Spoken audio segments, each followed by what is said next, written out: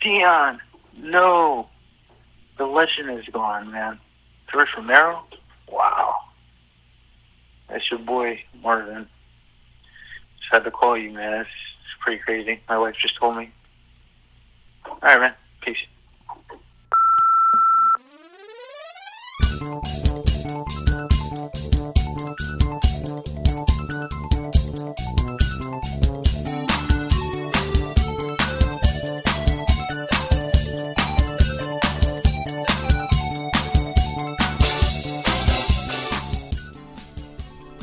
Well, we're here. And a very special Yes. installment.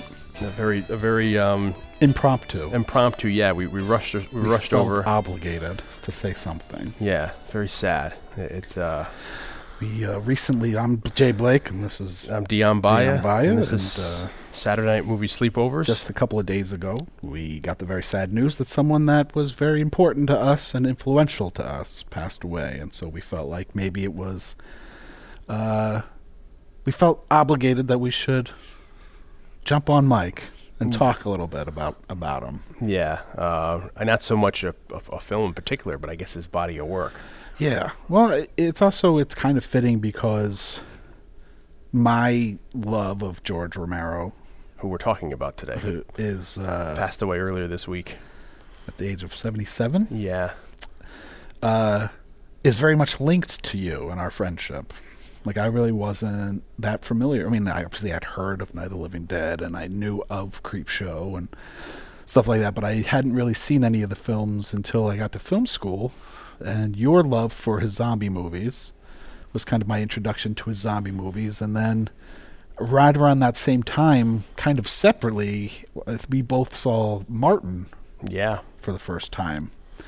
And that's become one of my favorite films almost instantly. From the moment we saw it, like, I just completely fell in love with it. So our friendship, which started just about 20 years ago, was kind of my introduction to the world of George Romero. And so glad that we'll get to talk, even if it's just briefly, about him together, because it's kind of, they're intertwined for me. It's an end of an era. I had a voicemail when he passed away on Sunday. I forget what date Sunday was, maybe the 15th or 16th, and a friend of mine I hadn't talked to in about 10 to 15 years left me a voicemail, and it's my friend Marvin, who I've brought up on the cast before, who was the friend I used to go over his house, and we would draw together, and we would watch horror together, and he schooled me to like Tales from the Crypt because he had HBO, so he'd tape them, we'd watch the Tales from the Crypt episodes, and we watched all the Dead films together. He was a fan of Return of the Living Dead, and I liked Night of the Living Dead, and then we watched Dawn of the Dead together, Day of the Dead together. I think I even watched Creepshow with him for the first time together, so we had grown up together. And then the remake of Night of the Living Dead that Tom Savini directed, we had grown up together with Romero, and it's funny having him call me randomly at like 11 o'clock at night. He's like, Dion, the master's dead. He's passed. George Romero. Hope you're okay. I'll talk to you later. And it was just really like, wow, it is the end of an era, because I immediately thought of him too. I was like, wow, I should tell Marvin. But then my own misgivings was just like, oh, well, maybe it'd be awkward to just call him and say that. But then he must have thought the same thing. But and he did it, Yeah, so it's sad. And I've gone back many years with Mr. Romero, and certainly I think his Dead films were probably, out of his whole catalog, were the things that made probably the most impact on me. Sure. But certainly up there again, also Creepshow, and then, like you said, when you and I became friends and then explored some of his career, and when we saw Martin is such a great, the 1978 movie is such a great movie as well. And it is sad. It's a sad passing, because it's one of these people like a Wes Craven, or a John Carpenter or something, Oh, don't say that. I know, yeah. there's no wood around. Yeah, you have to knock. If I don't know if I could take it. I would literally, when, God forbid, Carpenter passed away, I'm going to have to like take time off of work. Yeah, of course. It's just you don't really realize the impact I guess these people have. But I guess you hear that with anything in life. People who die, you don't realize until they're gone. Yeah. Well, that's kind of the beautiful thing about art in general, is that it does make such an impact on each of us, and in such specific ways. And also at that time of our lives, late teens into early 20s is such a formative. Yeah, Blake and I met each other in film school. The day one we were paired together. I think people who listen to the cast frequently know that, but like first day together, freshman year. 1997. Yeah, we were roommates. End of August. Yeah, we came together, and not only were we both going into film school together, but we were also roommates. We also lived together. Yeah. So we spent a lot of time together. Yes, a lot of time together. So we got to know each other pretty quickly, and I think, as we talked about in other casts, we came into film school with a lot of shared interests. We had shared interest in music, movies, but then also our other interests kind of blossomed together, where you immediately kind of took an interest into expanding your knowledge of horror cinema, and same with me to a certain extent. And then a lot of the movies that you were looking, or we were looking to look at, we viewed for the first time together. I mean, that's exactly kind of what I meant by that. They're kind of intertwined. Like, sure, we had things that we both loved going into it, and some of that stuff we shared, and some of that stuff, we didn't. But then there are all these things that we influenced each other, like you introducing me to the Dead films, and you introduced me to Sabbath. Oh yeah, Black Sabbath. Or us just kind of discovering together at the same time. Yeah. So passing women around to each other. No, I'm kidding. That's terrible. But George Romero is a figure that there's been for me specifically, been different points in my life. Martin being a big one, and I don't know if I told this story ever on our show. And we also probably talked a lot about the Dead films in our zombie podcast, the Lucio Fulci. Yeah, we did a podcast on Lucio Fulci's Zombie that we did a couple years ago. And we probably did talk a little bit about like the history of the modern or just zombies in general in cinema. And before we go forward, we should probably plug that you were on Wrong Reel last year, and you did the catalog of Romero, but I guess you kind of didn't. Yes, we did. I was with James Hancock on the Wrong Reel podcast. This was October of 2016. And we did a pretty comprehensive, probably close to 3-hour discussion on the works of George Romero. Of course, you can't talk about Romero without discussing the Dead films to a certain extent, but because we knew that those films are talked about so much, we really focused on the non-zombie films. And I think that's actually a pretty good idea, because a lot of people will forget or overlook his other non-zombie or dead films. Yeah. So we got pretty. I'm actually very proud of that podcast, because I felt it did highlight a whole career's worth of material that not a lot of people talk about. Yeah. Because it's unfortunate that he was such a great and gifted filmmaker that got kind of pigeonholed with the Dead films in a certain respect. So we talked a lot about Season of the Witch, which was a film that watching it for that kind of developed like a whole different respect for Romero. It's such an interesting, unique, weird movie. No affiliation to the Halloween 3 movie as well. Yeah, it's a completely way before. It's about 10 years before that. And it's if you look at Romero's films and you say Night of the Living Dead is a little bit of social commentary about racism and stuff like that. In the early 70s, he makes a movie called Season of the Witch, which has other titles that it's been released under. And forgive me for not knowing them at this moment. But that's his, feminist movie. Mm. And to have, this man, make a real feminist statement movie somewhat under the guise of a horror movie. I mean, it's not really a horror movie. There's a little bit of supernatural aspect of it in that she joins a coven of witches, but it's not like a horror movie in the way most people think of horror movies. But it's such a weird and bizarre and totally unique movie, and watching it was a real kind of eye opener to the Crazies, which watching the Crazies really is watching it at that time, revisiting all these movies in such a short amount of time, in a week span. You watch the Crazies and you're like, wow, this really is almost like the unknown sequel to Night of the Living Dead. Yeah. You know, it's in Evans City, Yeah. Pennsylvania, where Night of the Living Dead was shot. And though it's a different kind of quote unquote zombie or monster or whatever, it plays very much like it could be a sequel to Night of the Living Dead years before he makes Dawn of the Dead. So yeah, we talked about all these films all the way up through maybe Land of the Dead. And even I talk about Bruiser a little bit, but I love his non-dead movies. I mean, I love Night of the Living Dead, and I love Day of the Dead, and I like Dawn of the Dead a lot, but Martin's my favorite of his films. Obviously, Creepshow's classic, but I really love Monkey Shines. Yeah, that's a really messed up movie as well. And the dark half is really interesting. Yeah. I mean, it kind of falls apart at the end, and you can actually read a little bit about that in my book, because Christopher Young, who I interviewed for my book, Scored to Death, he scored that movie, and he talks a little bit about the troubles with the studio and financing and stuff towards the end of the movie. So there's things that happen. And Romero was doing that right at the same time that Savini was remaking Night of the Living Dead. So there was a lot of that, if people don't know, that tension where they didn't talk for a little while because Savini felt like he got kind of blackballed doing the remake of Night and didn't have the support of Romero. But like you're saying, Romero was dealing with his own crap doing the dark half at the he same also time. apparently had something happen where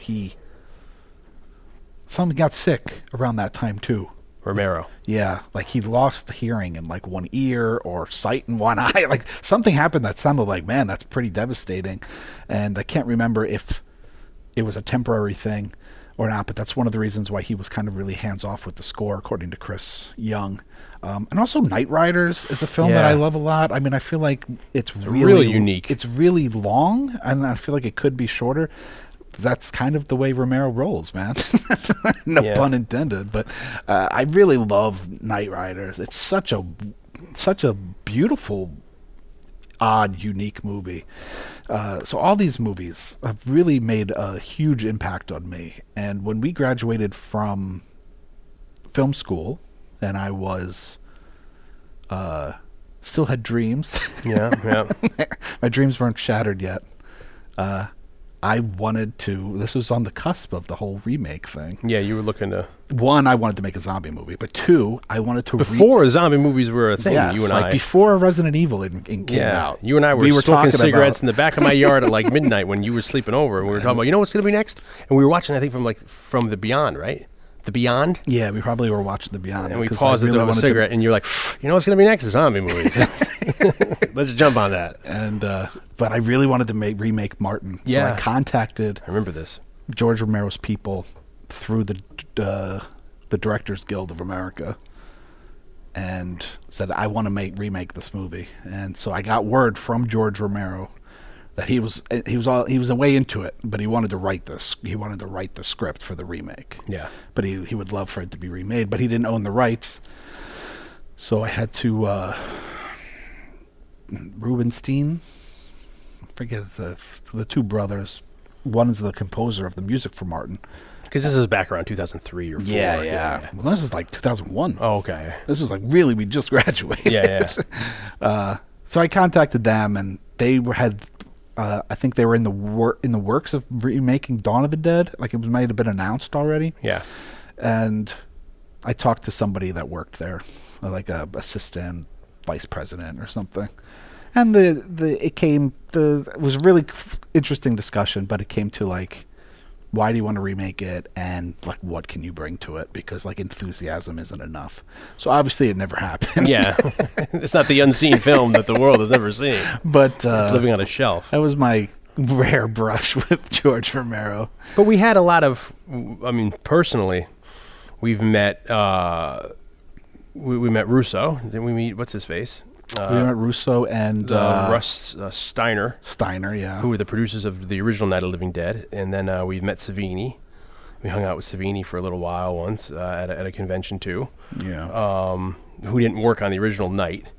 And but he's in Martin. He's in Martin. Did the effects for Martin. And then everything else, Day and stuff. And Night Riders. And, he's great in Night Riders. Yeah. I mean, he's a pretty good actor. He's actually like the best. Gives the best performance. Yeah. I mean, and Ed Harris is great in it too, but Savini's actually like shockingly good. Gives a shockingly good performance in Night Riders. Yeah, so we have all these weird like backdoor affiliations to Romero, you know. And it's amazing to think of a guy who, I mean, you have all the other horror auteurs out there, but like he kind of like pioneered an entire genre now of, you know, and that's really weird. I mean, you can kind of, I mean, certainly zombie and dead films existed prior to him, but he really kind of put it back on the map. And then, you know, there were scores of imitators into the 80s when he lost the copyright, and then now with the resurgence of in the early odds of zombie movies. I think if you take a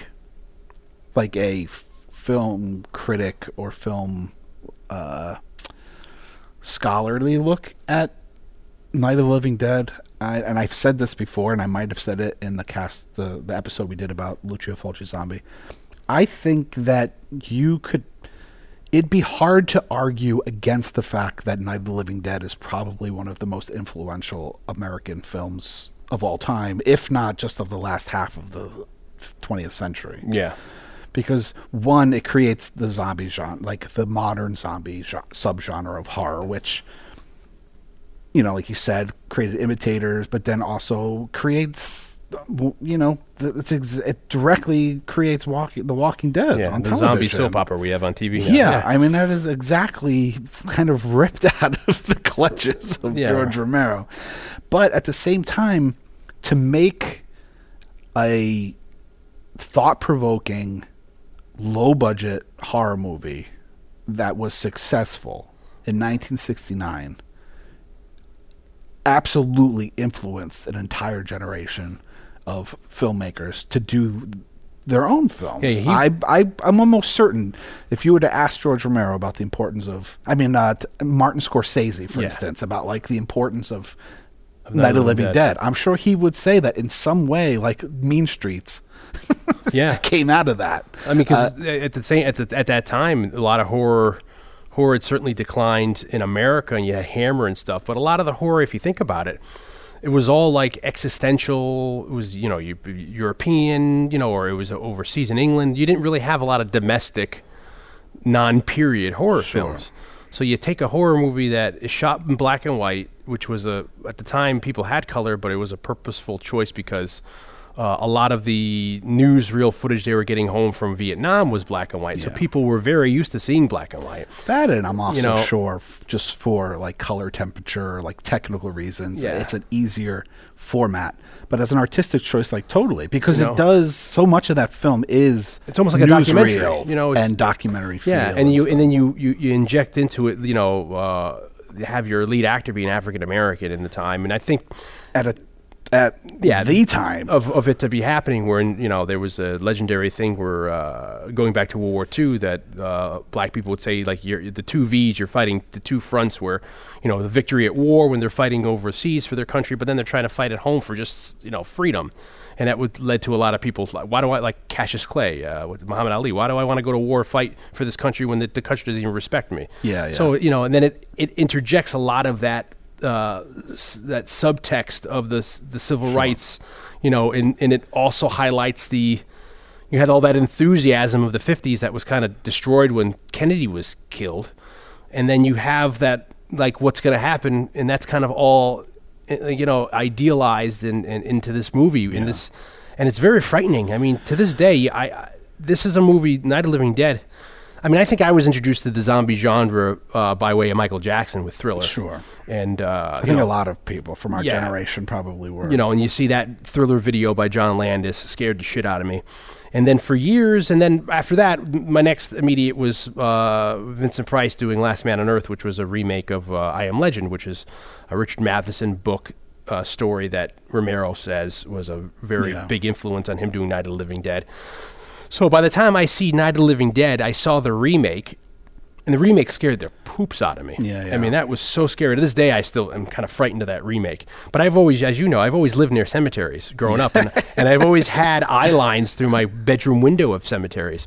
So I saw the remake of Night of the Living Dead, and then one night, late at night, they played the original, and I watched the original black and white one, and it scared me so much that, like, I think for the next month and a half, every night when I went to bed, I thought zombies were going to come get me, like one of these childhood phobias where I was scared to go to sleep. I wouldn't tell anybody, whatever, because I could look out my window and see the damn cemetery. Sure. So one night I finally said to myself, you know what, if they're going to come tonight. And then they never came, and then I kind of got over it. But it was just so, and then even if you go back to that original Night of the Living Dead movie, it's just so frightening.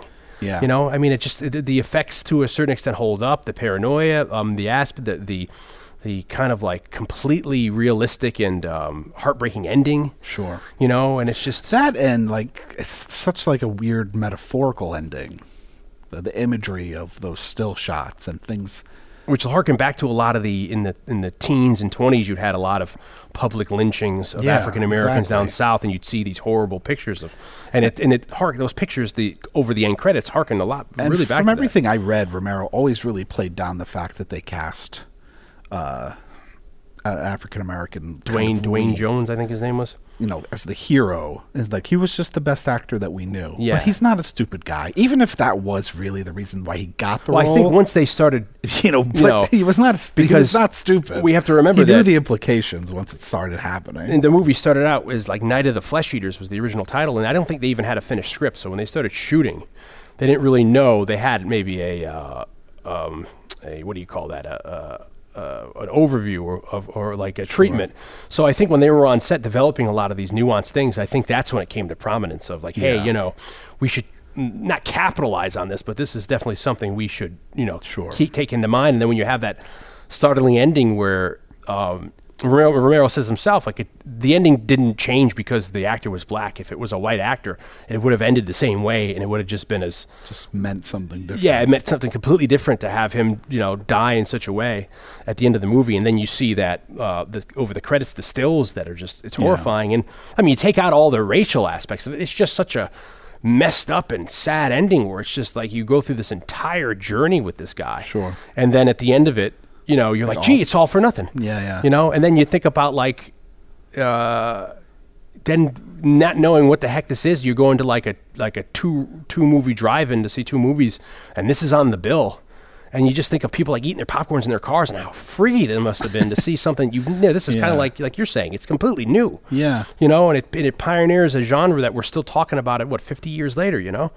And it's bigger now than ever, arguably. And and then also he lost the copyright because he had copyrighted Night of the Flesh Eaters, and then when they changed the title of the Night of the Living Dead, they forgot to copyright that, and then so I guess 5 or 10 years after he lost the he loses the rights and lost trillions of dollars. And that's why you'd have these really shitty copies but available. Always kind of seemed to have a decent attitude about it. Yeah, I didn't become bitter about it, but I think it also, in a way, kind of helped him. It's kind of like It's a Wonderful Life that went up in public domain in the 70s, and because of that, everybody played it on TV at Christmas time, and that's the reason why that movie now is a Christmas classic. Yeah. So I think it kind of benefited him, but at the same time, like you said, you know, he didn't make any money from all these, you know, you can walk into a gas station and get a shitty copy of it, or you had Return of the Living Dead, This of the Living Dead, you know, Living Dead Toast, you know, all these movies, or The Living Bread, you know, it's like... In terms of influence, even outside of the zombie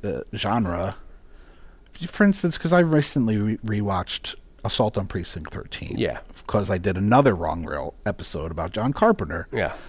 Because... we had such a good time with the Romero episode, we decided to do kind of the same format with John Carpenter. Your boy. And, you know, I have undying love for John Carpenter. But Carpenter talks how it's this remake of Rio Bravo. It's this remake of Rio Bravo. If you watch it, it is not a remake of Rio Bravo. It is a remake of Night of the Living Dead. Yeah, and even to the point, you're like the gangs are just they're just a different form of the zombies. Of the zombies, and what brings the zombies to brings the gang to the police station is the father of the girl, and he kills one of them. But when he gets to the station, he's Barbara. Yeah. I mean, he's out of it. He's out of it. He can't talk. Like, he's as useless as Barbara. And then these people are, like, forced to kind of hold down the fort and protect this guy. Yeah, and they don't know why even, you know. And it's also, you know, we talk about him inventing this genre. You know, prior to Night of the Living Dead, you had, you know, zombie films, but they were always like down in the Caribbean, voodoo. You had like White Zombie, Bela Lugosi. You had I Walked with a Zombie. Some of the people being controlled by like some kind of voodoo some kind of master. Like, and they become, it's very much of the voodoo religion, where you become like an indentured servant for eternity to some servient guy. You're tending a farm. So for him to take that idea of the undead and then turn it And I think in the original movie, it has something to do with like a satellite coming back from Saturn about or like Venus, radiation. yeah, or something. and which is, but it's such a new idea to flip the script and not have it just be some Creo voodoo sure. thing. I mean, it's definitely the kind of a concept that could have been in the 50s sci-fi era. This fear of like the nuclear weapons. Well, you had a lot of those radiation. You had a lot of those 50s films where like aliens would come down. So he's pulling from kind of influences, but at the same time, aside being a commentary, even if it was a reluctant one about the civil rights movement, this idea of space. I mean, this comes out in '69. Yeah, we got the space program, the space race, heading to the moon, and this idea of radiation is still a very huge, like, Cold War fear. Yeah, it's like what Donald Rumsfeld said. Donald Rumsfeld says there's the known unknowns and there's the unknown unknowns. So it's like there was a lot of stuff we didn't know about space, and like you said, in the 50s you see a lot of those movies where it's all like aliens coming down or radiation makes giant bugs. Yeah, and, because we're testing A-bombs, Godzilla and stuff like that, and. In the 50s, you had movies that were like when an alien would come down and take over a dead body, but they were always kind of like, it wasn't like they ended up being here. And I think also Carnival of Souls plays into a little of homage. Sure, yeah. Yeah. I mean, it's hard not to at least footnote Carnival of Souls when talking about Night of the Living Dead. Or I Am Legend. Like, I guess those are the two prevailing influences. And then he also talks about when they had finished and edited the print, they were driving it from Pittsburgh to New York, and during that drive is when they heard on the radio that Martin Luther King was assassinated. Yeah. So already before the movie's even released, you have that connotation of the civil rights movement, and then people automatically start rioting. So when the movie comes out, like you said, then you have this other huge theme that is kind of forced upon the film, and it ends up being this. I guess a blockbuster to like a sleeper. Sure. For how I think they made it for like $6,000 or something. Like it was like 10 guys put like $600 in, and then that was the budget they had. Yeah, they basically was a group of guys that made commercials in the Pittsburgh area and worked on like Mr. Rogers. Yeah, and stuff. George Romero got his start. He was born in the Bronx in New York and grew up here, but then he went to film school or he went to college in Pittsburgh and then hung out there, and then he got his start on like public television, and Mr. Rogers, I guess, shot in the Pittsburgh area. Yeah. So he started doing all the little like not the vignettes, but the little short films that Mr. Rogers would cut to, like when he got his tonsils taken out. Or this or that. So, and then he's jokingly said that the scariest film he ever made was Fred Rogers getting his tonsils taken out. Yeah, and he talks about how awesome it was to work for Fred McFeely Rogers and how much creative freedom Mr. Rogers would let him have. So it was almost, and he learned a lot of things there. So, and then he was able to then go from there and do commercials, and then get the money to do a short, and then he worked up to do Night of the Living Dead, and then after that is when he does like a romantic comedy. Yeah, which unfortunately. This episode is very impromptu. This special is so impromptu that there was no research. We're really just going off the top. We have no internet. We're in my mom's attic. But he makes a very hard to find romantic comedy, kind of, and then he makes Season of the Witch, which, like I said, has a few other titles because it doesn't really even. It gets like renamed in an effort to make it seem more like softcore porn. Because of that. In the 70s. Like Russ Meyer kind of like push for. Or even, like later on, like after when Deep Throat and stuff. Beyond the trying Green to Door, make it, sell it as. An avant-garde trying film. to sell it as like an erotic art movie. Instead because people forget in the 70s, like you had like. Those mainstream, almost porn movies. And they were being screened at Cannes, and that's one of the reasons why, if you watch Taxi Driver, Travis Bickle decides to take her to see a porn movie because he's so out of it. He's like, hey, Peter Fonda, Jack Nicholson are going to take a girl. I'll go take her to see, Deep Throat. So, and then he does The Crazies. The Crazies. And The Crazies for me is a great film. It's hard for people, I think, to watch it now because at points it is slow. It's low budget. But if you take all that out of there, like you're saying, it is a startling idea. It's edited in a very frenetic way. There's very few long shots and medium shots. It's a lot of close-ups edited in a way it's a style of filmmaking that we are just not used to watching. Yeah, we don't really and see it that wasn't anymore. even like it was that commonplace then. Yeah. Romero was being a writer and a director, and I think one of the things that he prided himself on most was like his ability to edit. Yeah. And so it's edited in a way that's we're just not used to watching. I think that can possibly be off-putting to some people. Yeah, it may jar the viewer. If that movie is off-putting to people, I think that might be a reason why. But it's and look, I mean, he's working with like local Evans City and Pittsburgh, like suburb of Pittsburgh. Unlike talent. a shoestringer, no budget Yeah. whatsoever. These There's people like- probably might not even be getting paid. Yeah, You know? I mean, So- you can't afford union actors. Yeah, like our old friend who we brought up on the Who Framed Roger Rabbit special, the old gentleman from World War II, Sachs, used to say to us, "What do you want for nothing?" So Yeah. so it's which but resulted in a pretty good remake. that remake of The Crazies I think is phenomenal. Yeah. It was very terrifying and very much for me like the remake of Dawn of the Dead and Night of the Living Dead were, which they were really And more relevant in fears today and when that remake came out of like this idea of illness and biological yeah. weaponry. Yeah, what the capacity is and all that, and it's quite frightening, and it's another, like you said, it's so close to the zombie or Night of the Living Dead genre, and that's another thing too that Romero always stated that he didn't like the word zombie because he said for him zombie always was attributed to like the Caribbean voodoo guys. Yeah. So his idea, which I think is great, he says he wanted to call them ghouls, and that's if you read traditional literature of the history of the dead or the undead in literature and lore, they are called ghouls, like in Europe and and during the Dark Ages or whatever the time, so that was a traditional name for them. So And Crazies even gets like a little meta, like Yeah. way before Scream, because it opens with children, but a brother and a sister, much like Night of the Living Dead, a brother and a sister, and the brother is scaring the sister.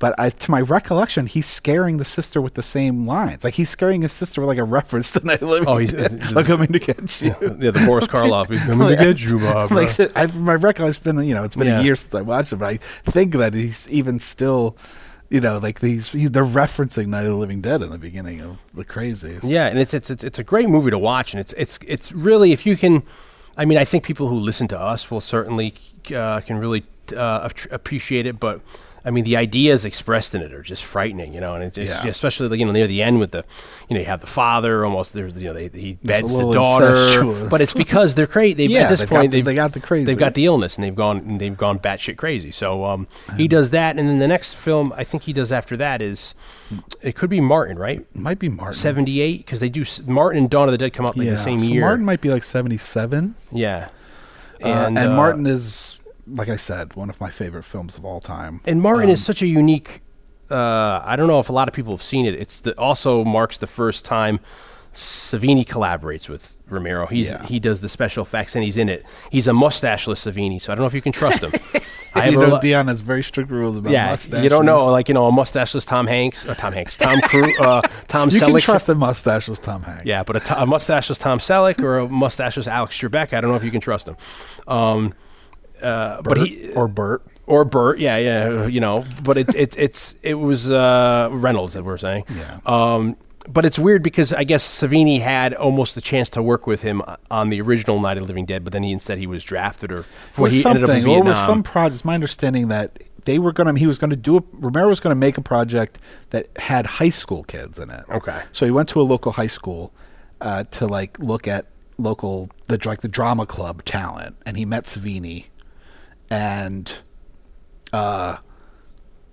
he wanted to cast Savini what he was going to do, and then that didn't work out or got postponed so long, and then Savini ended up going to Vietnam kind of right out of high school, and then that project never ended happening, and then when Savini came back, they kind of ran into each other in Pittsburgh. Yeah.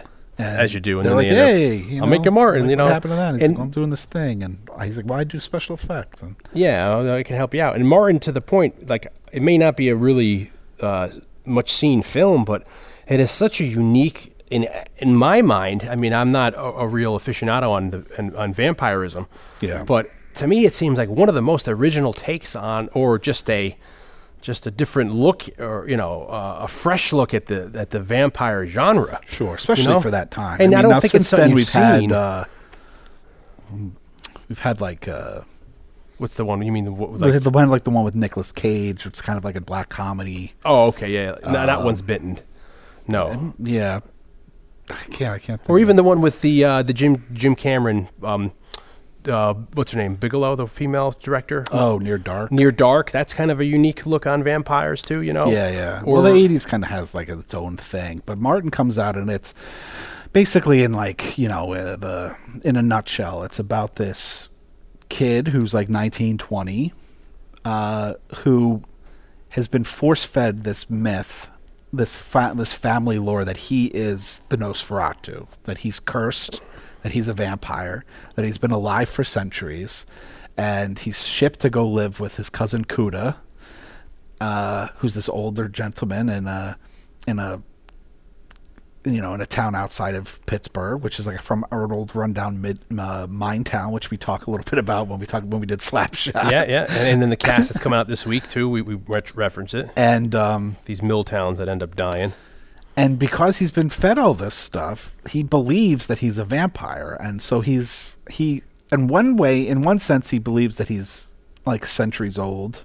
So he's supernatural in that way, but he's also like, it's not like it is in the movies. Like the garlic doesn't work, and I don't bite them. Like he basically dopes them, with a syringe, and then cuts their their veins open with a razor, and then sucks their blood, and then sucks their blood. And so he's like a serial killer in this sense. And the movie's shot in color, but then what's if you're not paying attention, it's kind of jarring. Is that he has flashbacks of himself. 100 years before in black and white. Yeah. So it almost then begs the question: is he nuts and having these visions, or is it in fact true? Is he a vampire or someone who's been alive for 100 years? Romero has said on many occasions that it's his favorite film of his catalog, and it's certainly my favorite film of his catalog. And we could certainly do. I'm sure we will. A huge episode at some point down the line, because I have so much to say about that. And it ends up going into this story where his I thought it's his cousin. I thought it was his uncle Cuda. Yeah, it's supposed to be his cousin, and then he's got like a granddaughter that there's kind of like who's Romero's wife, but who later Romero married Romero, so we see her in a lot of Romero stuff. Past that, but before that, that's like they weren't married yet when they made Martin. And her boyfriend is Tom Savini. Yeah, and she's like the only voice of reason. Yeah, because they kind of have like it's not like a bed and breakfast, but it's a house kind of like that. And his cousin Cuda, who's an older man, is kind of like the Van Helsing in the movie. And his first, I will save your soul, then I will kill you. Let me show you your room. Let me show you to your room. and but he also propels the myth or the belief, because he completely believes in himself. So the movie then becomes, and it's like this weird tragedy, because Martin finds love in a traditional sense with a troubled woman who's having an affair with Martin, which plays very much into Season of the Witch. Is very much like that. The woman in Season of the Witch is a discouraged housewife who wants to have an affair. So there's a lot of these parallels, and I do feel, and I think I said it in the Wrong Reel podcast, that watching them now kind of side by side, it almost feels like Season of the Witch and Martin are like in the same universe. Oh, okay, like different parts of Pittsburgh, like a different suburb of Pittsburgh. While that was happening, like meanwhile, Crosstown. And again, it becomes this great story. It's almost like a tragic story of this kid. Oh, it's very tragic in the sense of Martin. He's a troubled kid. who's been forced to. I love that. But at the same time, you can't. I mean, not you, but it's hard to completely empathize with him because he is a serial killer. He is going out and killing people. But he's part of and I just did an episode of the Hellbent for Horror podcast. Blake gets around. Where we talked about this idea of the quote unquote like sympathetic monster. Yeah. Or the sympathetic killer, where we talked about M. Fritz Lang's M with Peter Lorre. We talked about Peeping Tom from 1960. We talked about Martin. We talk about Maniac with Joe Spinell by Bill Lustig, and we even talk about Taxi Driver. And we did a podcast on Mad Love, and that's a Peter Lorre film. We talk in that a lot about Fritz Lang and M, and we also did a podcast on Maniac. Yes. Bill Lustig. So like the subject of like this sympathetic killer, this person who does horrible things, but you as an audience feel some kind of sympathy or even empathy sometimes, which is kind of what's scary about watching those kinds of movies. And it's a subject that fascinates me a you lot. could even say Norman Bates is in that Oh, realm sure. too. You know, Norman's definitely in that, but you know, spoiler alert, for the most movie, you don't know that it's Norman. What are you talking about? Oh, for Christ's sakes, you ruined it for me. So it's a very fascinating idea, this, and then you know, and there's some scenes in Martin that are a little slow, and you know, oh yeah, sure. I mean, it's it's a dated movie. It's a low budget movie. Yeah. From 40 mid years '70s. ago. So it's got its and it ends abruptly too, very shockingly so, and it's definitely something who is, if you're a fan of vampires, Romero or horror, it's a must. I could talk about that movie forever because it genuinely is one of my favorite movies of all time. Yeah. And now that I've watched it 2 times within the last year because I had to talk about it 2 times on a podcast, separate podcast. It's like almost like my appreciation for it is even stronger. You know the ins and outs of it. Was, yeah. Yeah. And then the same year he comes out with his sequel to Night of the Living Dead, Dawn of the Dead, which is another huge, which I think really, it was always a cult classic, but I feel like it really found its audience or found the proper place in history, maybe in the early 2000s when they remade it. Yeah, you know, the internet changed a lot of things, especially for like geek fan culture. Yeah, nerds. And a big part of that subdivision of that culture is horror. Yeah. And the cross section, the 2 things that really happened were one distribution, home video distribution, places like Anchor Bay and then Blue Underground, and these films were becoming available in, looking nice, even though it was still VHS. And then shortly after that on DVD, the new format at the time.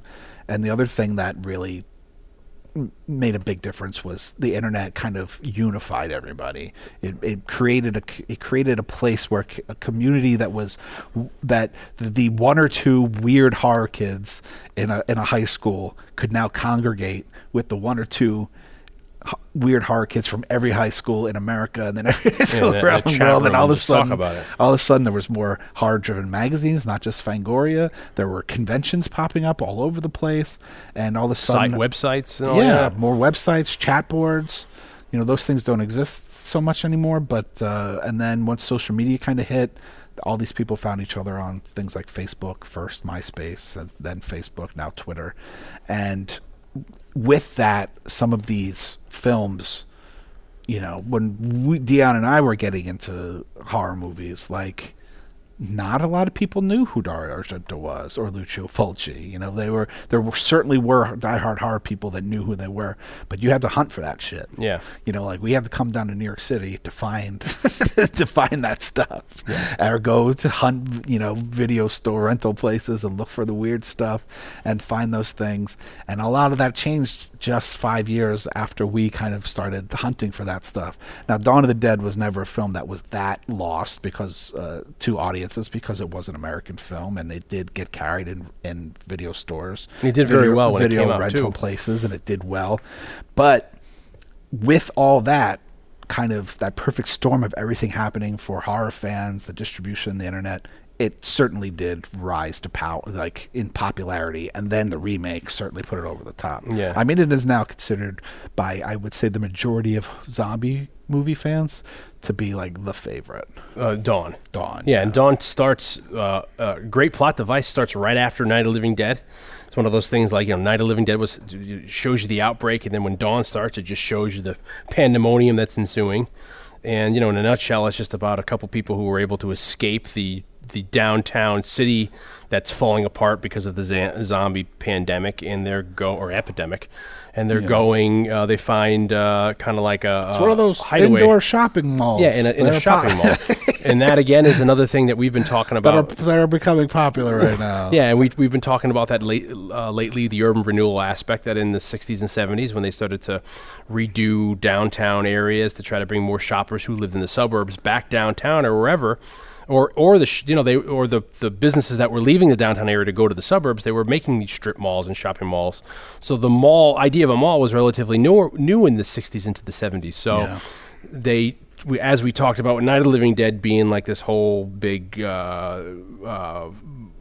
a body for all these different themes of civil rights or whatever, or the fear of what's happening next. You have the 70s with Dawn of the Dead almost being like an idea of consumerism and looking at us, what as a society are we becoming, because all we're doing now is going to the mall and staying there all day and shopping. The idea of obviously the very blatant kind of metaphor for consumerism, but also just the idea of this late 70s disco era excess lifestyle. That people were starting to lead, where things like Saturday Night Fever come out of. This is commenting on the same kinds of things, and this idea of these people shutting out the rest of the world and then living this extravagant lifestyle, kind of creating this self-induced, this self-made utopia. And then that literally comes crashing down on them when the outside world comes in the form of the bikers and Tom Savini's biker crew come crashing into the mall. Like you can't separate yourself from the rest of the world for too long. Utopia isn't something that can really exist and for an extended period of time, as Romero says in the movie. And also this movie introduces the idea of the zombies having this trace memory. Yeah. So when they die, they can sort of have a memory of what's happening, and that becomes a huge thing in a theme or an idea that carries on through Romero's zombie films. So that's the reason why, for some reason or the other, a lot of these zombies used to come here. Yeah, it was a place. When they were lived. Yeah, it was a place to congregate here when they were alive. It was a place that they remember being happy at. So that's the reason why they were able to justify that all these ghouls, when they die, are showing up. They're just going to the mall, and our band of survivors are able to clear the mall and then kind of fortify it, and they were living, like you're saying, in this kind of microcosm of what's happening in the world, but they're shutting out the world taking a shit. And then at the end of the movie, a roaming biker gang sees that the mall is there and they want in, and then they destroy everything, and everybody. Which are themes I don't know, the last 2 seasons of Walking Dead, when they go to that neighborhood and they have the Walden neighborhood and they try to just live in and they keep making these society, they keep making these cultures, or the governor when he had his neighborhood, or that other Allentown or whatever that was. Usually humans, all this stuff, all the things that you're watching in The Walking Dead, all these things of how the shitty humanity is, and we're the real monsters. All that stuff is in Dawn of the Dead. It is taken, lifted directly from George Romero movies. And that's a big theme of Tom Savini's remake of Night of the Living Dead from 1990 or 91, is that we're the zombie and the zombie is us, and who is actually, when you look at it, the evil or the worst person?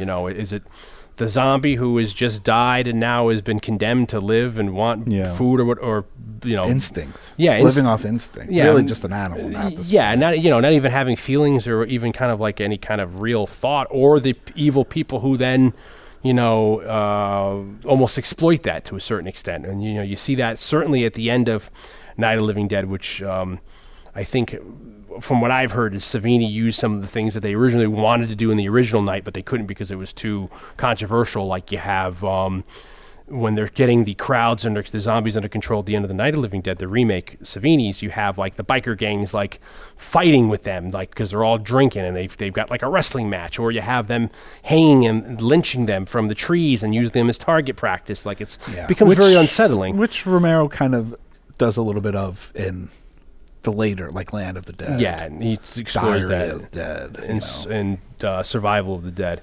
So Dawn of the Dead is a huge movie that also marks his first collaboration and the beginning of his friendship with Dario Argento. Yeah, he wrote it in Italy, and it was co-financed with Argento's European people, his peeps, and. It's got Goblin on there too. Goblin, the soundtrack, was hired to do the Italian cut, the European Dario Argento cut. They scored that, and so originally, from what I understand, the initial cut didn't have any of Romero's cut didn't have any Goblin, but then once Romero saw Argento's cut, he liked it. So in subsequent like releases of Dawn of the Dead, shortly after that, there were some cues from the zombies from Art Goblin's score added to it. And this is probably something that people don't even realize now with these big box sets where you get the different versions. But I remember when we got into, I saw Dawn of the Dead growing up, but then when we were in college and we discovered Dario Argento, we quickly realized that there were all these different cuts. There's the Dario Argento European cut, which is supposed the to be shortest. and then for years we heard it was so much better because it takes out a lot of the slow parts of the original cut, or vice versa. And then when you and I were able to finally track that down, I don't think we found that much better. I mean, I actually do like it a little bit better, but I also it's like I was never a diehard Dawn of the Dead fan. Like I like Dawn of the Dead, and I love things in Dawn of the Dead and aspects of Dawn of the Dead, and I have a lot of respect for Dawn of the Dead, but it was never like I like Day of the Dead better. Yeah, which was a film that you introduced me to. And then that was Dawn also brought that idea up that I think he and then used subsequently in all the zombie movies is like when hell is full, the dead will walk the earth, or the other thing with the one-legged priest, he says like when the dead walk, Signore, it is. We have to stop the killing to win the war. It's like you gotta, it's all these kind of like surreal kind of ideas you gotta kind of embrace. So then after Dawn and the success of Dawn, I think he does Night Riders, right? Night Riders is like 81. Next, yeah. It's probably, I guess that's probably before Creepshow. Yeah, I think it's right before because I think Creepshow's 82 or 83. And I believe it might be around the time that they're talking about doing Creepshow because Stephen King has a cameo as like an audience member in Night Riders. Yeah, and Night Riders is a very unique film. There's very few times you can look at movies throughout cinema, and especially now, close to 40 years later, and say like there was never a movie quite like that before, and there still isn't a movie quite like Night Riders. Yeah. It's like this beautiful film about, again, very much playing on the same kinds of themes of Dawn of the Dead. It's this group of people that have decided to leave the world, the common world, much like our group of people that go into the shopping mall. But instead of going to a shopping mall and kind of living their life there, these people create like this traveling circus, this medieval like Ren Fair, like Renaissance fair type atmosphere. But they actually live jousting and stuff like that. They joust on motorcycles instead of horses. Yeah, but they live. They genuinely live this lifestyle. And that's like a lot Ed Harris is the king. And that's a lot of things you get. A lot of those Renaissance fairs and like, or especially LARPing, live action role playing. Yeah, you get a lot of that where these people, the game or I don't know what you would call it, almost becomes like you're saying their life. They get so engrossed in it. But they genuinely, it was like an active way of leaving like the humdrum, like business fueled world of the everyday and creating their own community where they do this. And it's weird. And then it's about how just like the bikers and the zombies intrude in Dawn of the Dead, it's about how like not consumerism, but like fame and the media from the outside world intrude and then corrupt them by pulling Savini away. The kid comes with a magazine and he wants Ed Harris, who's the king, actually the kid's very good in that movie because kids can be annoying, but he's very like he's totally feel for him. And he's like, "Will you sign my magazine?" And Ed Harris is like, "What is this?" And it's a picture of him on a motorcycle, and somebody had taken a picture and put it like in this motorcycle magazine. And he's like, "Sorry, kid, I can't sign it because like I don't believe in it. Like this is against everything." And he's like, "But it's just this You're my kid hero. who wants." And so it's very much the same themes of Dawn of the Dead, and which is what I love Romero for that. Yeah, and it's interesting that at that time era of the middle to late 70s into the early 80s, where you had that idea not just in Romero films, but there's these other films which I just we talk about all the time of these movies that you remember growing up, and then they horrified you, but you don't know the names of them until much later. There's a couple movies where, like, I think they're called like Into the Wilderness or whatever, where it's like this family. It's almost like a Swiss Family Robinson, where it's a family just that they cannot take living in the city anymore, and they just pack up mom, dad, and the kids, and they move to a cabin. And there's 3 in that series of the Man in the Wilderness films with like Grizzly Bear, and he meets the bear and stuff like that. And then there's another movie called The Earthling, which is one of William Holden's last movies about the same thing with Ricky Schroeder, a very young Ricky Schroeder, where he, you know, his family's going to the wilderness, and there's a tragedy where Ricky Schroeder's parents die at the beginning, and then William Holden has to take care of the kid. But my point is, there was this big idea where, like, people were getting a little too, you know, you think it's I guess it's almost laughable now because you see how far technology in the world has gone. Yeah. But back then it was troubling people then, like in the late 70s, with people were thinking, instead of now you have like global warming, people thought there was going to be another ice age, you know, and like that was the idea. So people, and then just too much technology and being, you know, stuck on it. So that was a really a big theme of people wanting to escape life, and they were too dependent on whatever and just get back to the basics, as we see somewhat in Dawn of the Dead and what you're saying in Night Riders, you know, and then and then I guess Romero's take on it is you can't always have your head in the sand forever, because as much as you try to, like, you know, much like isolationism, say in before World War I or II, you can't let stuff just go on over there, because sooner or later it's going to come and bother you in your neighborhood or your house, you know. So it's very interesting. And then so Night Riders, I think, also is up in the realm of Martin, where a lot of people haven't probably seen it or heard of it. No, you know? no. I was pleased to see that when. Was it like a Sunday when he passed away? That, you know, when people started posting like their tributes and the movies they loved on Twitter and stuff, it was nice to see that Martin and specifically Night Riders they were getting a lot of mentions. Yeah, and I was like, okay, like it's great to see that at least among this like film loving, horror loving, they're not just like Night of the Living Dead and Dawn of the Dead were awesome community, that The Walking there was Dead a is real great. appreciation Yeah. for these other films. And it's also, like you said, it's Ed Harris right before I think he broke out, you know, and then because in the next he's I think the next year they do Creepshow, and he's got a bit part in Creepshow too. And Creepshow, it's one of my favorite films. Yeah. It's Creepshow is a film that I love watching, but it was a film that I did not grow up with.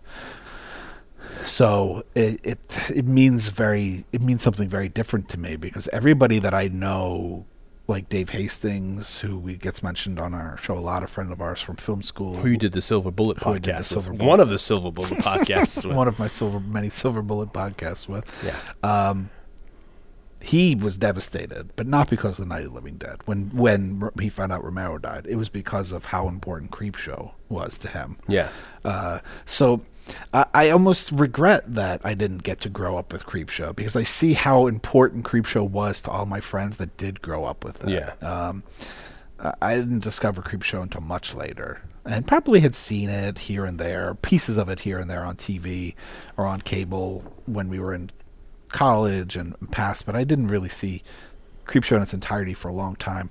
So it's a little bit of regret, and I wish I had been able to grow up with it, because it seems like such a great movie to discover When you're that age, when you're the age of the kid that bookends the movie. Yeah. Tom Atkins' his son in it. Yeah, it's such a, and that's another one. It's a tribute to EC Comics and all the comic books that these guys grew up on reading in the 50s, and you end up seeing like the show Tales from the Crypt being an exact, homage to, because they used to have Vault of Horror, Tales from the Crypt. They did a couple live action, which I personally love, from the 70s of Tales from the Crypt, and I think the sequel was The Vault of Horror. But this was, I guess, Stephen King penned Creepshow script, and it was like their love letter to this bygone genre, EC Comics' genre of all these different titles. Which is amazing, because it's EC Comics, educational comics. There's so many. I feel like we had this discussion about another movie, or maybe I just had this discussion about Creepshow when I did the Wrong Reel podcast. But I find it interesting because it's such like a nostalgic gem, in that like we're talking about it and you're talking about your nostalgia for Creepshow. But Creepshow is a work of nostalgia. Yeah, for these people. They made it out of nostalgia for EC Comics. So it was like a nostalgic love letter to like their youth that now has become a nostalgic love letter to people of our generation. Yeah, and it's such a unique way of doing it. They really make it, the whole idea is that there's these like 4 or 5 stories and like these anthologies, much like a Twilight Zone or Tales from the Crypt, and it's just like in like you used to get an old comic book of the sort. You'd have about 5 or 6 stories that were unrelated in the story. So how they present it is really very comic booky in a way that it's really cool how they shot it, how it looks, and how at the end of each story it kind of it fades into comic book form again, and then the camera kind of rises from one panel and goes to the next panel, or the page turns, and they have there's kind of a crypt keeper at the beginning and end who is kind of not so much as the narrator, but he kind of is the guide on the journey. And then there's a slew of actors, and this it's a great cast. It might highlight, I don't know, I mean, this might be scandalous or controversial, but it might be like the high point in Romero's career where he's getting all these almost A-listers to be in it. I mean, you can rattle off, there's at least a dozen people in it that are, you got Tom Atkins, you got Tom Atkins, you got Ted Danson, you have Leslie Nielsen, you have what's his face, Hal Holbrook. That's not who I'm thinking of. You have Hal Holbrook in it. You have Adrian Barbeau. You have who's the guy at the end? The bug. JT Walsh. Is it JT Walsh, or am I thinking of? I'm thinking of JT Walsh is the actor that died in the 90s, the character actor. Anyway. Yeah, but you have so many people in it, and each story is really, really good. I mean, you have Savini helming the special effects, and I think you have Stephen King in it as well. He acts in it, and I forget who. It might be Joan Crawford or somebody big I forget who at the beginning. That first story. It's not Joan Crawford, but it's somebody from that older generation. Yeah, not Betty Davis, but someone of that caliber. She's in it, Ed Harris, and it's just done so well, and it really gives you that idea of the 50s comic book and the stories that you have. And we should point out, for people that might not know, I'm sure many of you might already know, that the actual comic book, like the Creepshow graphic novel comic book based on the movie, it just got reissued, or is being reissued very shortly. Oh, they did a comic book adaptation. That's because I remember seeing it on Amazon for pre-order a long time ago, and being like, do I want to buy it that way, or do I want to just get it for the Kindle, get the electronic version? Yeah, because do I really still want to keep collecting? E.G. Marshall. I was going to say Marshall. J.T. Walsh is the actor that died, and the character actor that died in the 90s. Fritz Weaver. We said Leslie Nielsen, Savini. Just a whole ton of people. Yeah, that are there. So it's just to me it's like a work of art, and it's like, I saw it at a young age, and I used to get that and Creepshow 2 mixed up because it's another anthology with another great cast as well. So. And for me, it's like a high watermark of also Romero's career, where he was almost like, not to say he never was like a lister or accepted in the Hollywood, circles, but it's really just like it's a really good shining moment of a high mark in his career, where he's like a lot of doors are opening for him, and he can really almost do what he wants. He ends up being one of those guys that ends up, I think, after Creepshow, having a lot of trouble with this, the 80s studio system. Yeah. And ends up really disliking his experience trying to work within some kind of pre-existing film industry instead of working kind of on his own. In a more independent fashion. And I think his next movie is Day of the Dead, right? It's a solid 85, I think, maybe. Yeah, I would guess so. And I'm trying to think when Monkey Shines comes out, but I think Monkey Shines and Dark Half are part of a deal. So I think those two are a little bit later. And you hit Day of the Dead then, and then that's kind of the third story in the Dead franchise, and you have again more issues of the day about military, the scare of the military overpowering the civilian. At this point, it's a continuation of Dawn of the Dead, where now the dead are completely taken over, and the people are living in these little bunkers. Apparently, he had an original script which was completely different, epically long, and completely different. Well, people were living on an island, and you had different zombies. They were somehow able to domesticate certain zombies, so the zombies wore color coding, so you can tell what zombie was what. So if it was a domesticated zombie, say they would wear red or blue, and they couldn't, I guess the original script was so epic, they were like, we can't shoot this for the budget we have, so they kind of scaled it down, and all that gets represented in Bub, which is a great idea of them. The idea in Day of the Dead is them, you have the military just doesn't care. I don't know what they just, they're just all complete nuts, but then you have the scientific mind, this idea is, hey, let's try to like domesticate, we have so many of these zombies around, we have to try to domesticate these things.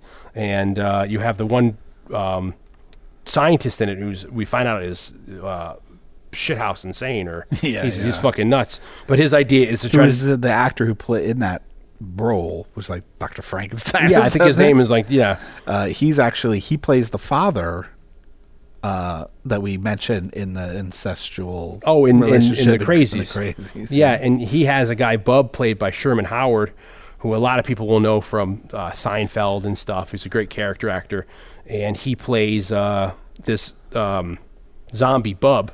Sure. And he's for better or for worse, he's successfully able to domesticate this zombie. And we've talked about in Dawn of the Dead, he introduces the idea of these ghouls having trace memories, and that is something that this scientist Frankenstein works upon in Day of the Dead, and he's able to give him like items like a headphones, and he puts on Beethoven's Ninth, and Bub remembers the music, or he takes a razor and he tries to shave, or he looks at a book. I think it's like Stephen King's Needful Things, and so he kind of has these memories, and then they even give him like a gun without ammo in it, and he knows how to work a .45. So it's a very interesting idea. But then, like we said in Dawn of the Dead, it's one of these ideas where you can't really just stay away from the problem forever, because sooner or later, and this is another theme that I think he plays greatly on in Night of the Living Dead, where you have these people having, you're stuck in this catastrophe, in this circumstance where you have zombies coming at you,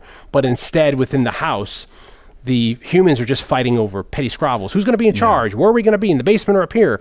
And that's what happens in Day of the Dead, where you have this infighting with the military guys wanting to run the operation, and the other people who are like, no, we should be in charge.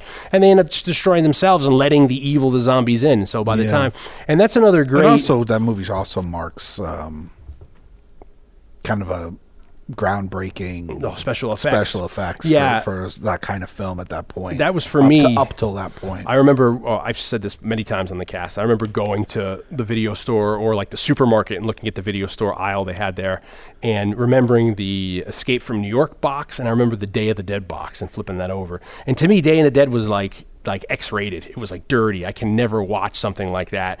And then when I finally rented it in high school and watched it with a friend of mine, it's amazing the level of special effects that Tom Savini was able to pull off, and Savini had done, like, it seems like his coup de grace was like blowing heads up. He does a great head blowing up in Dawn of the Dead. He blows his own head up in Bill Lusting's Maniac, and then when we get to Day of the Dead, he has this whole system where he's able to like have a false body so that the zombie can get up and all its internal organs can fall on the ground.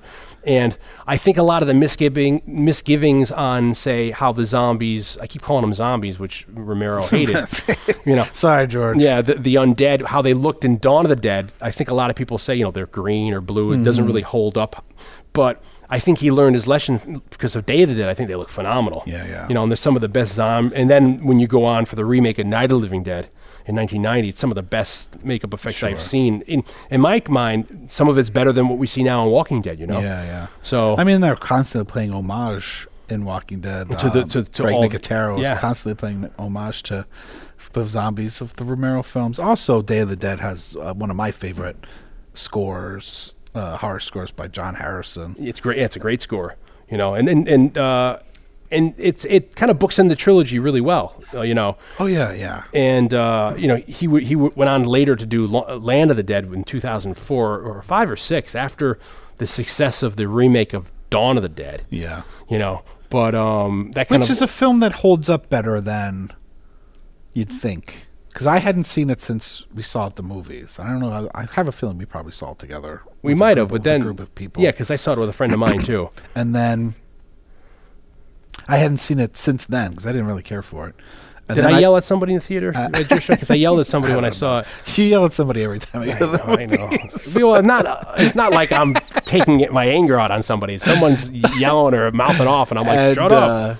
But I rewatched it, even though we weren't going to talk about the Dead films when I did the Wrong Reel podcast. But I wanted to I basically watched every movie Romero made in preparation. Yeah. I just wanted to have like a full, of course, working knowledge of. It's like you learn. I wanted to freshen up. You're learning everything. a martial art. You learn everything, you forget it all. Yeah. I wanted to. I had seen all of them, but I hadn't seen all of them in a long time.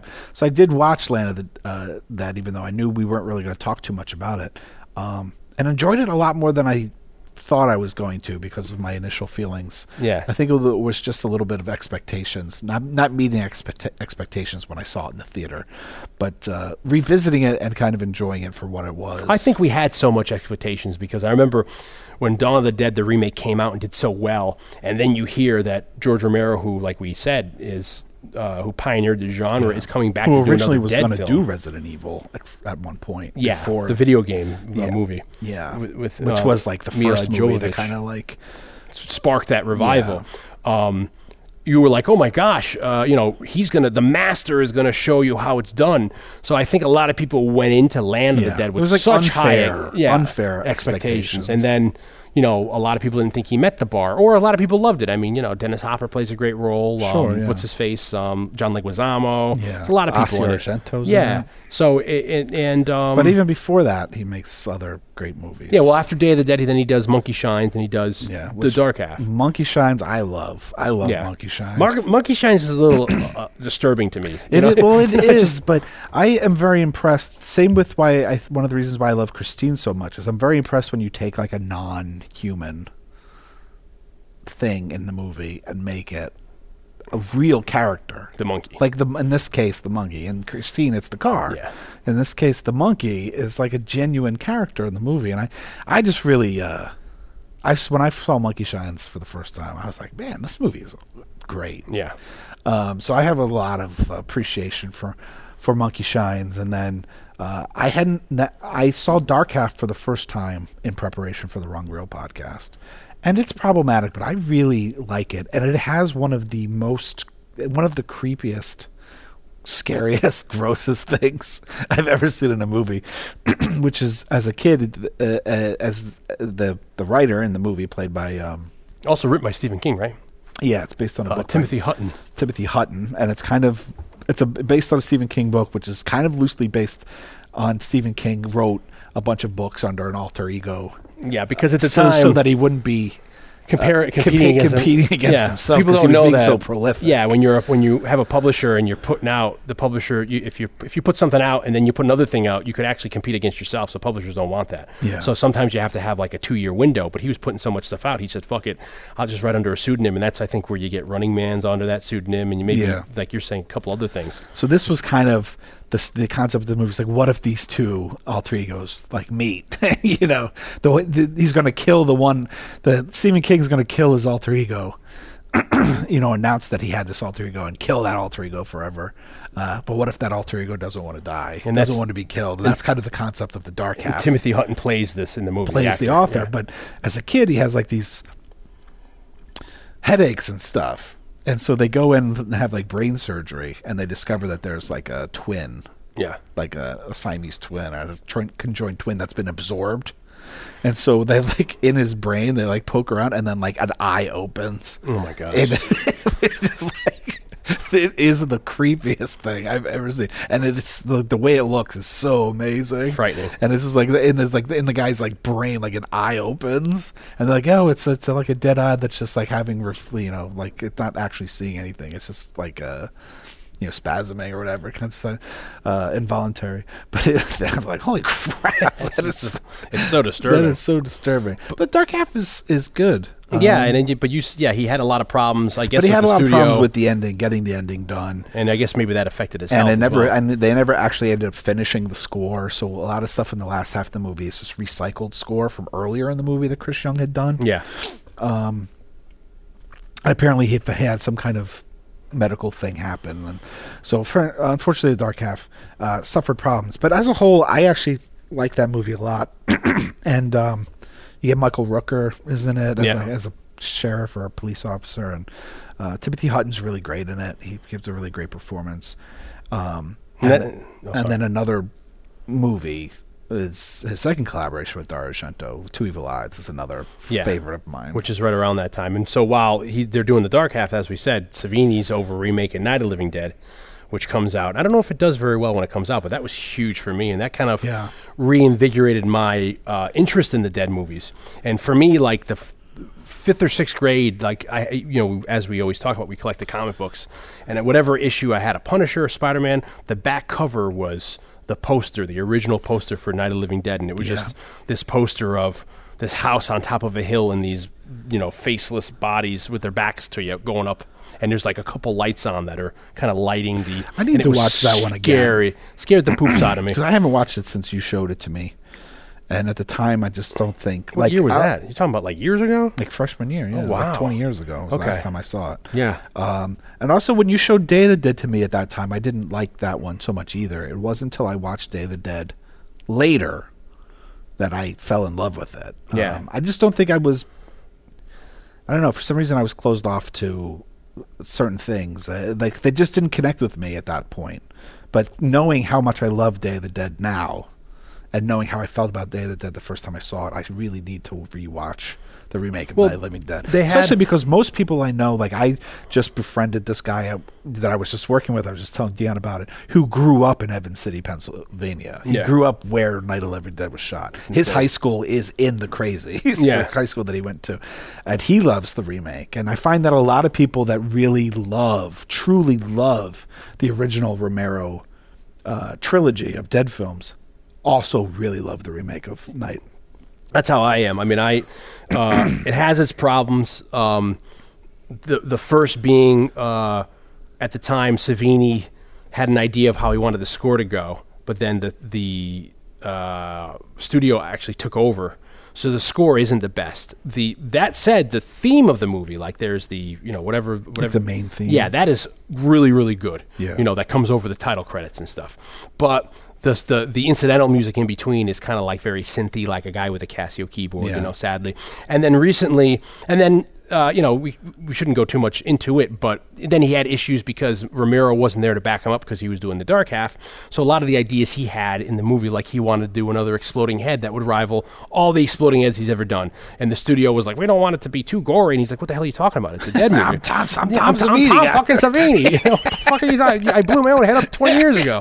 But so he ended up fighting the studio for the gore factor, and he had an idea in the movie where he wanted to, like they do with Greg Nicotero does in Walking Dead now, where he wanted the zombies in the movie to be homages to other zombies. One looks like Bub, one looks like the zombie at the beginning of Zombie on the Boat, so you can point them out. And then that kind of went to shit because of the cuts, Sure. So there's supposedly like a cut somewhere available that Savini doesn't even know if he has, that is a director's cut.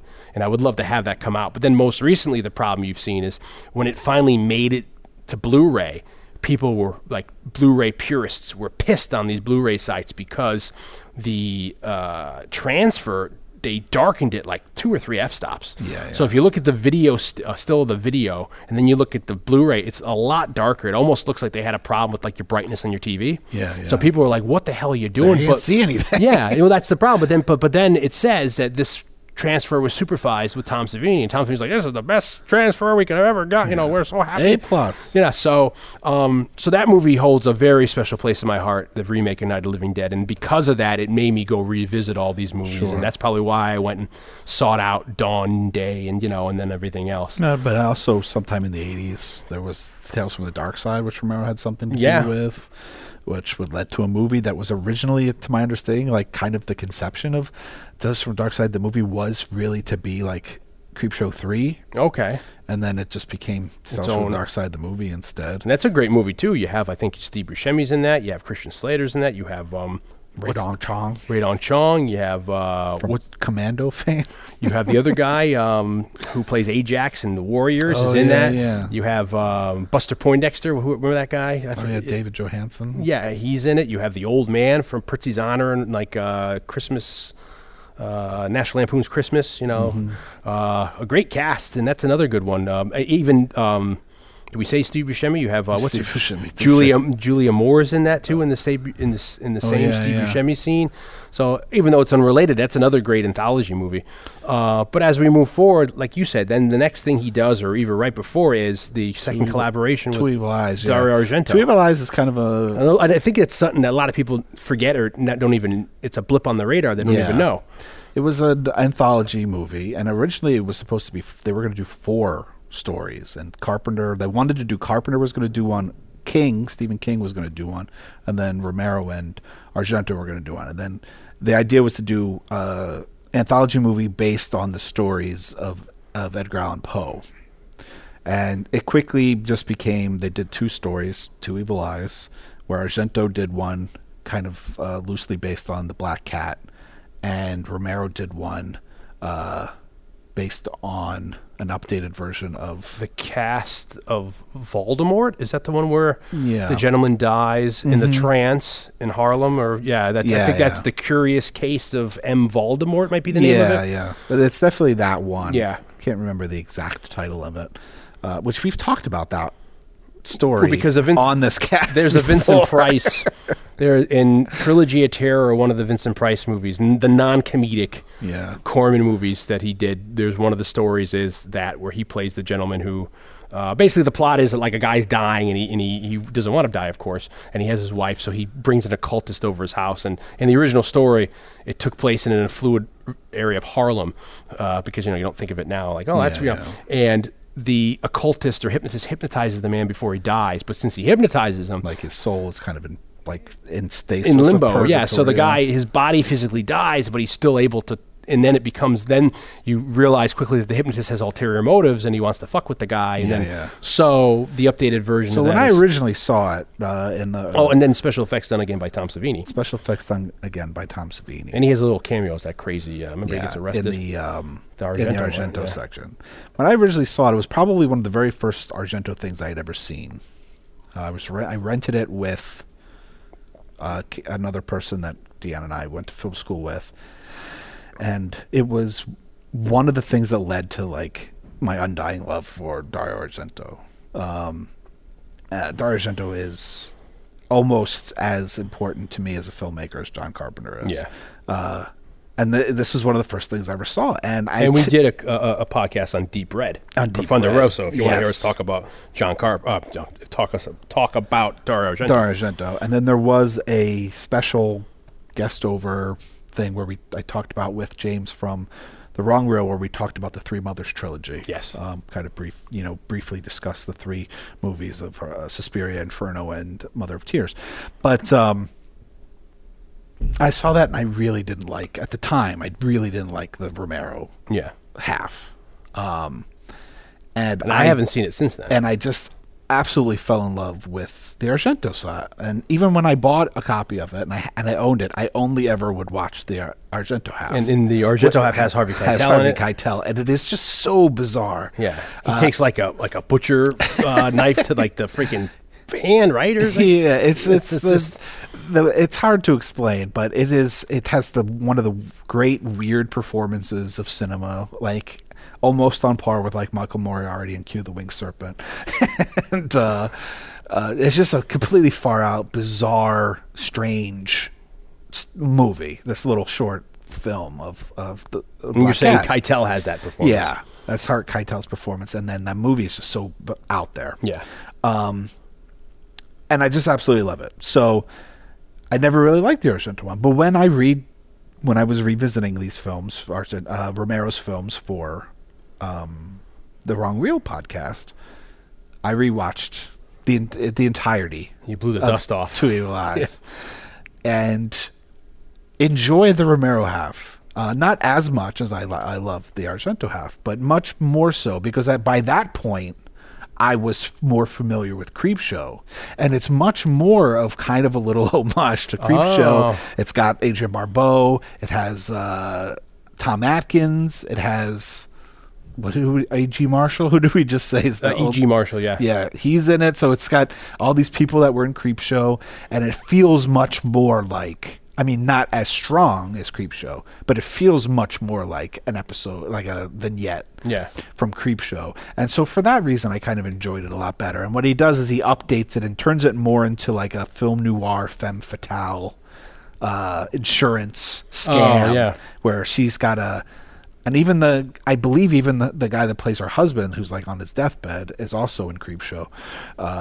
And so she's just waiting. She's like the hot wife who married him. She was a stewardess. She marries this rich guy, and she's basically waiting for him to die so that they can get the inheritance. But then there's this, and she's having an affair with his doctor, this young guy. And there's this idea like even if he dies, it's going to take forever to get the inheritance. So they hypnotize him to sign over, to take to his lawyer, who's E.G. Marshall, like start giving her money now. So they do that under hypnotism, and then under hypnotism, and then he dies, and then it's that story from Edgar Allan Poe, and how they're kind of haunted by the body that has the soul kind of stuck in limbo. And it was much more enjoyable to me now. Almost 20 years later, and as well as the special effects are phenomenal in it. Like because the makeup effects of the guy are great, and Savini's makeup effects in the Black Cat are great too. Yeah.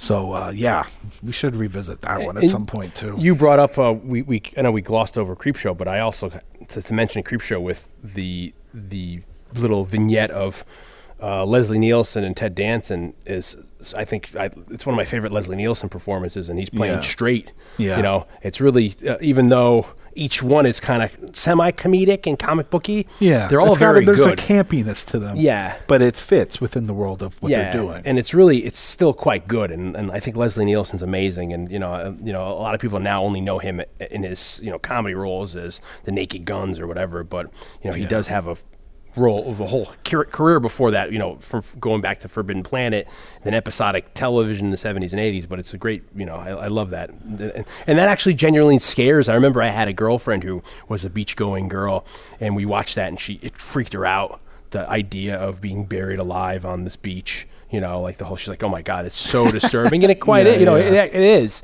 It's good for Stephen King to be able to come up with these really bizarre and great stories. So, and then after you get the Dark Half, and then you get into, I guess, then you do the Bruiser, right? Would be the next film he does? Well, Bruiser might have been, I'm trying to think if that was before or after Land. Because then they end up remaking Dawn of the Dead. And that's huge and crazy. And then, that, for me, I was never a fan of fast-moving zombies. And then I saw Dawn of the Dead. I said, oh, okay, maybe it's possible. Maybe if they die and rigor hasn't set in yet, maybe they can run around. And then that made me go back to watch. I always kind of panned the Return of the Living Dead films. Mm-hmm. I went back and watched the original Return of the Living Dead. And I found out, like you said, I had this whole new love for Return of the Living Dead. Because it's so, I kind of miss the satirism or the satire, and all that. That's kind of the beautiful thing about it is that so many movies, you kind of rediscover. So you can never really just write off a film. That's the problem. You see a movie 20 years ago, that was so stupid, so hokey, so whatever. You really deserve. And then you're reluctant, understandably so, to revisit it. But then often, not always. But I find there's been so many films that I did love, that I've appreciated in a whole new way, or films I didn't really care for, that you have a new that now I kind of like. Yeah, and that certainly for me was the Return of the Living Dead, the first one. I've always liked the second one because it was a comedy, and then the third one is just really bizarre. It's good, but it's weird. But the first one was just, and then I ended up going to Alamo Drafthouse to see it, like a print of it, and it was just, I loved it even more seeing an old print, and then the sad story, the woman who's in it, who's like, she's hard up for money now, and there's a GoFundMe campaign for the girl who plays the really hot zombie in the cemetery scenes, the redheaded. So I got to see Creepshow in a print and a midnight screening a year or two ago. Oh, I feel like I saw that too, as well, at like an Alamo Drafthouse a couple years ago. Yeah, it might have been the same print, just making its round around the area. They were doing at the IFC Center. They were doing a complete Stephen King in cinema retrospective, and they were doing it midnight shows Friday and Saturday for like months. Yeah, because it wasn't like just one, playing them all within a span of a month. There was two films a week so it went for a long time. Yeah. And there was other ones I wanted to go see, like Silver Bullet or even Christine, but I don't think Christine was a print. Really wanted to see Silver Bullet, and I regret not going to it. But I did get to see Creepshow, and that was awesome. I now have a memory of seeing Creepshow 2 at Alamo Drafthouse, and that was, again, seeing these movies when they're prints, even how bad quality or shitty quality the print is, it's amazing seeing them on the screen like that. So when Dawn of the Dead comes out, the remake in 2005 or so, it completely brings this resurgence that, like you said, Resident Evil kind of started that, but then with the video game... And then game... it was like 28 Days. Then 28 Days later comes, and that's another kind of unique take on the undead genre. And it was like, it's not there's when I saw that originally too, I was like, it's just kind of a rehash of Romero. I was like, but they're not zombies. Yeah, they're kind of... I was like, yeah, but like the themes, what's going on is very Romero. Yeah, very much. Yeah, certainly until the end when they go to see the first Doctor Who, John Eccleston. No, he's not the first one. He's the 10th, 9th. I forget what Doctor is, but the reboot of the series, him at the end when they're held up at that manor house, it's very Day. Yeah, it's very Day of the Dead. Even Dawn of the Dead, they're trying to get away and they're held up in the guy's apartment. And it's so when the remake, Zack Snyder's remake of Dawn comes out, mind-blowing, and that got me, that started this whole rejuvenation with The Walking Dead and all these Dead movies. So then when Land comes out, we went and saw Land at the theater, and I was disappointed when I saw it. I have much more an affinity for his Night, Dawn, and Day, and then I haven't seen Land since the theater, so maybe it is worth a rewatch, like you're saying. Yeah, it's you're still not going to love it the way you love the other ones, but it's better than you probably remember. I mean, and then I love the themes in it too, as well as I'm a huge sucker for Dennis Hopper, and I like the idea of them having the memories, and they're kind of almost rising up against these corporate elitists, and again we have the idea of the rich people keeping the poor people down, so and then I saw Diary of the Dead, and I actually liked Diary of the Dead because it was like Bruiser's definitely before that one, and Bruiser's just a tough film to explain. Now Bruiser I've never seen. Bruiser's it's really interesting, and it's about in a nutshell, it's about this guy who works for Fashion magazine, but he's kind of like in the business aspect of it, and he gets shit on all the time. And he ends up developing, because it's like nobody ever sees him kind of thing, and he's getting shit on by his girlfriend, is cheating on him with his boss, and he doesn't know it at first. But he's just like, he's kind of like got this crappy life, and there's this artist that's going to do these things where they take like casts of their face, and it's like these white masks, and he puts it on, and then something happens, like he wakes up the next day with his face just looking like this blank white that's face. Very much like there's a Twilight Zone episode where the old man is dying and his evil kids want his money, so he says, if you want my money, you have to put these masks on, and the masks represent what they are. So you're vain, so you're ugly, and then you have to wear them till midnight, and they're special masks he got from like New Orleans or something, and then when he dies, you're saying they take the masks off, and then I'm ugly now. He wakes up and he's got this blank expressionist white mask face, and it's like, it's almost like you think of like the Invisible Man, like how like or Hollow Man, like how like a regular person, how they can be corrupted by the idea that they're not seen, like an average person, good person, how this kind of power of not having visibility can corrupt them. It's kind of like if nobody can see who you are because you have this face, this emotionless face, and even when you look at yourself in the mirror, you can't see emotion, like how that would affect your psyche, and then he becomes, like a killer, kind of. So it's a very bizarre, kind of weird movie, but totally worth checking out. Yeah, but I've heard a lot of good things about it. Yeah, because that's a film that I think a lot of people haven't seen yet. Yeah. And it's certainly not his best, but it's a film. It's an interesting film. Yeah. Totally worthwhile. And Diary of the Dead, I saw at a special preview screening with a Q&A with George Romero. Oh, wow. So you've been actually...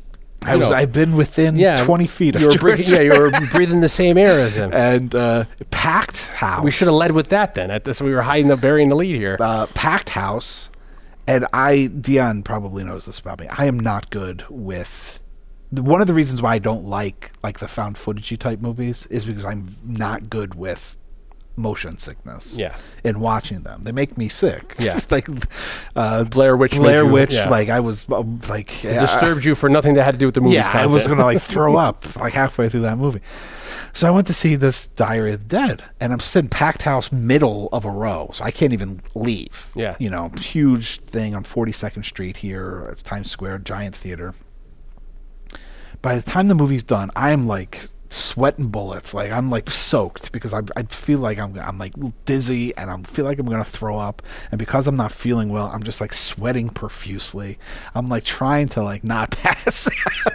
I just felt so awful, and then George Romero comes out and does this Q&A, and like I want to be there for it, but and I was like to watch it, but I also kind of want to leave because I'm feeling so awful, but I can't leave because I'm in the middle of the You're row. the only one getting up. Excuse me. So unfortunately, my experience with Diary of the Dead is not.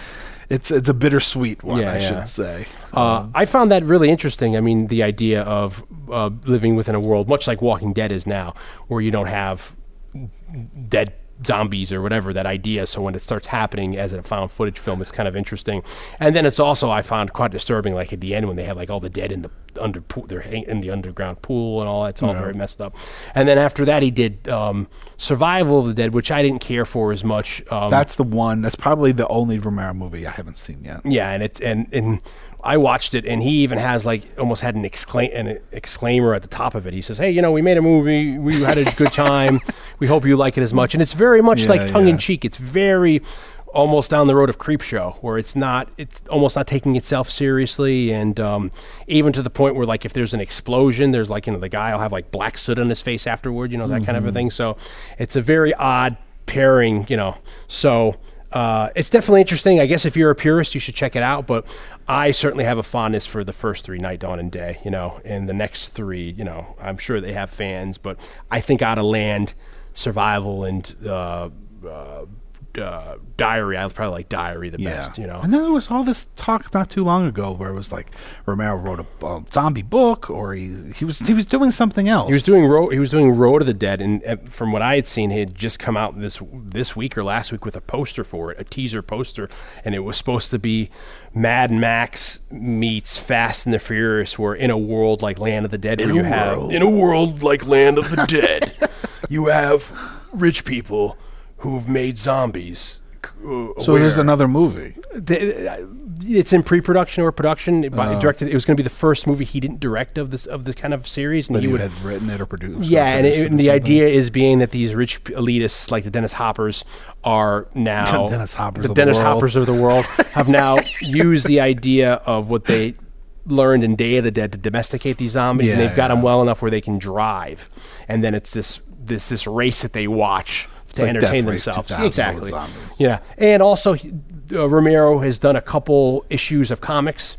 He did one a couple years ago, which was a run, I forget who by, but it was a Dead-related thing where it was he wrote it and it was illustrated by somebody else, maybe a 5-issuer where like a girl, it had vampires and zombies in it, and the girl is a zombie, but she's self-aware, explores that idea kind of a thing. Yeah. So that's definitely worth checking out if you're into comics. And then also, they did a couple adaptations of the Night of the Living Dead movie, which are phenomenal, and they did a prequel in comic book form, which I have, which is really good. And it kind of shows you what happens at the diner before that Ben is talking about in the original Night of the Living Dead and all that kind of stuff. It's quite horrifying, because then the last issue, like the last panel is like the first panel of the movie. You know what I mean? Some of them are hard to find, but if you're a novelization fan, there are some good novelizations of Night and Dawn. Yeah. And there's a good one by Martin, and he might have even like written the Dawn one. Wow. And he wrote like a postscript for the Martin one. But he might have actually written either the Night or the Dawn. Certainly John Russo probably wrote the Night one, or co-wrote it with somebody. And as you said, they just re-released the comic book adaptation of Creepshow, which is funny because Creepshow is a comic book in the movie, so they go hand in hand, which is very cool. Yeah. So it's further reading. Yeah, we've kind of, I mean, I'm sure some of these movies will end up being... we'll probably do full episodes on at least... a handful of these. Yeah, but if we've not Creepshow and at least one of the Dead movies, if not something Maybe else. Martin. Night Riders. Yeah, so I'm sure Something Martin will get. Yeah, I'm sure we'll get through a He was handful. he was a of these. filmmaker that was very important to us. And to I think cinema as well. I mean, look at you know what's happening now with I mean it is something to say that he's invented a genre that is in full steam now. I mean, I was sad when Wes Craven died, and I even dedicated my book to Wes Craven. Yeah. But the truth was that Wes Craven was never like that huge of an influence on me. Yeah. Sure, there are films of his that I love and stuff, but and Romero was definitely more so, not as influential to me as some other filmmakers, but especially in recent years, I've become a huge appreciator of what he did, not just for horror and the zombie genre, but as just an artist and a filmmaker. And like I said, for me, my love for his films is very much attached to my friendship with Dion, so it's an important thing for me in that way too. Yeah, we really efforted this to get us to run us together. It was hard for us to figure out where to find time. In the middle of the week, both our day jobs clashing to try to get time to have Blake's mom run over, and now we're up in my mom's attic, as hot as balls up here, and I can't get the ceiling fan to work. Yeah, I don't know how to. If we turn the ceiling fan on, you stand up it'd be too so fast, loud. you're gonna hit your head on a fucking nail, on a nail that's sticking out inexplicably. Because they use too long nails and they put the freaking shingles on, so and they're all rusty too. For Christ's sake, get tetanus. Yeah, you got and stuff's dropping in the background here from I don't know if we have like maybe a squirrel living up here. I don't know what's going on. Fiberglass insulation. Yeah. You can't touch it. You're gonna get itchy. Pink Panther for insulation. Then you have to watch where to walk because you're going to come through the ceiling. And my parents are sleeping, and I think we're over their bedroom. So we just wanted to make mention to him because he certainly, like you said, he wasn't like a huge influence on me, but he was a big influence on me because I had such an affinity for dead movies growing up, zombie horror films, and I was a big horror guy growing up. When we met, I was into that kind of a thing. So it's definitely something to. Well, Dion was certainly the first like real zombie lover that I had met, and so much of my appreciation for the zombie movies stems from my friendship with Dion, and that stems from George Romero. Yeah. So he will be missed, and it's in I know there's a lot of tributes pouring in this week from all people, Tom Savini and all other people. So. Yeah, and it's sad. I guess his death was sudden, and maybe he kept his ailing health out of the limelight. We know he was just like John Carpenter. He was a big smoker. Yeah. He's one of those guys you never saw without a cigarette, like in an interview and stuff like that. So. I heard it was lung cancer. I hope, I don't know if that played into it, but, it's sad that we lose somebody. It's 77 is a young age nowadays, so it is a shame, but he will definitely be missed, and he will certainly be missed here, so we'll see you in a couple days for a regular installment. We have a great cast coming up in a couple days, and we hope you like this impromptu thing, and we'll see you soon. Later. All right, Vince, hit him in the head, right between the eyes. Good shot.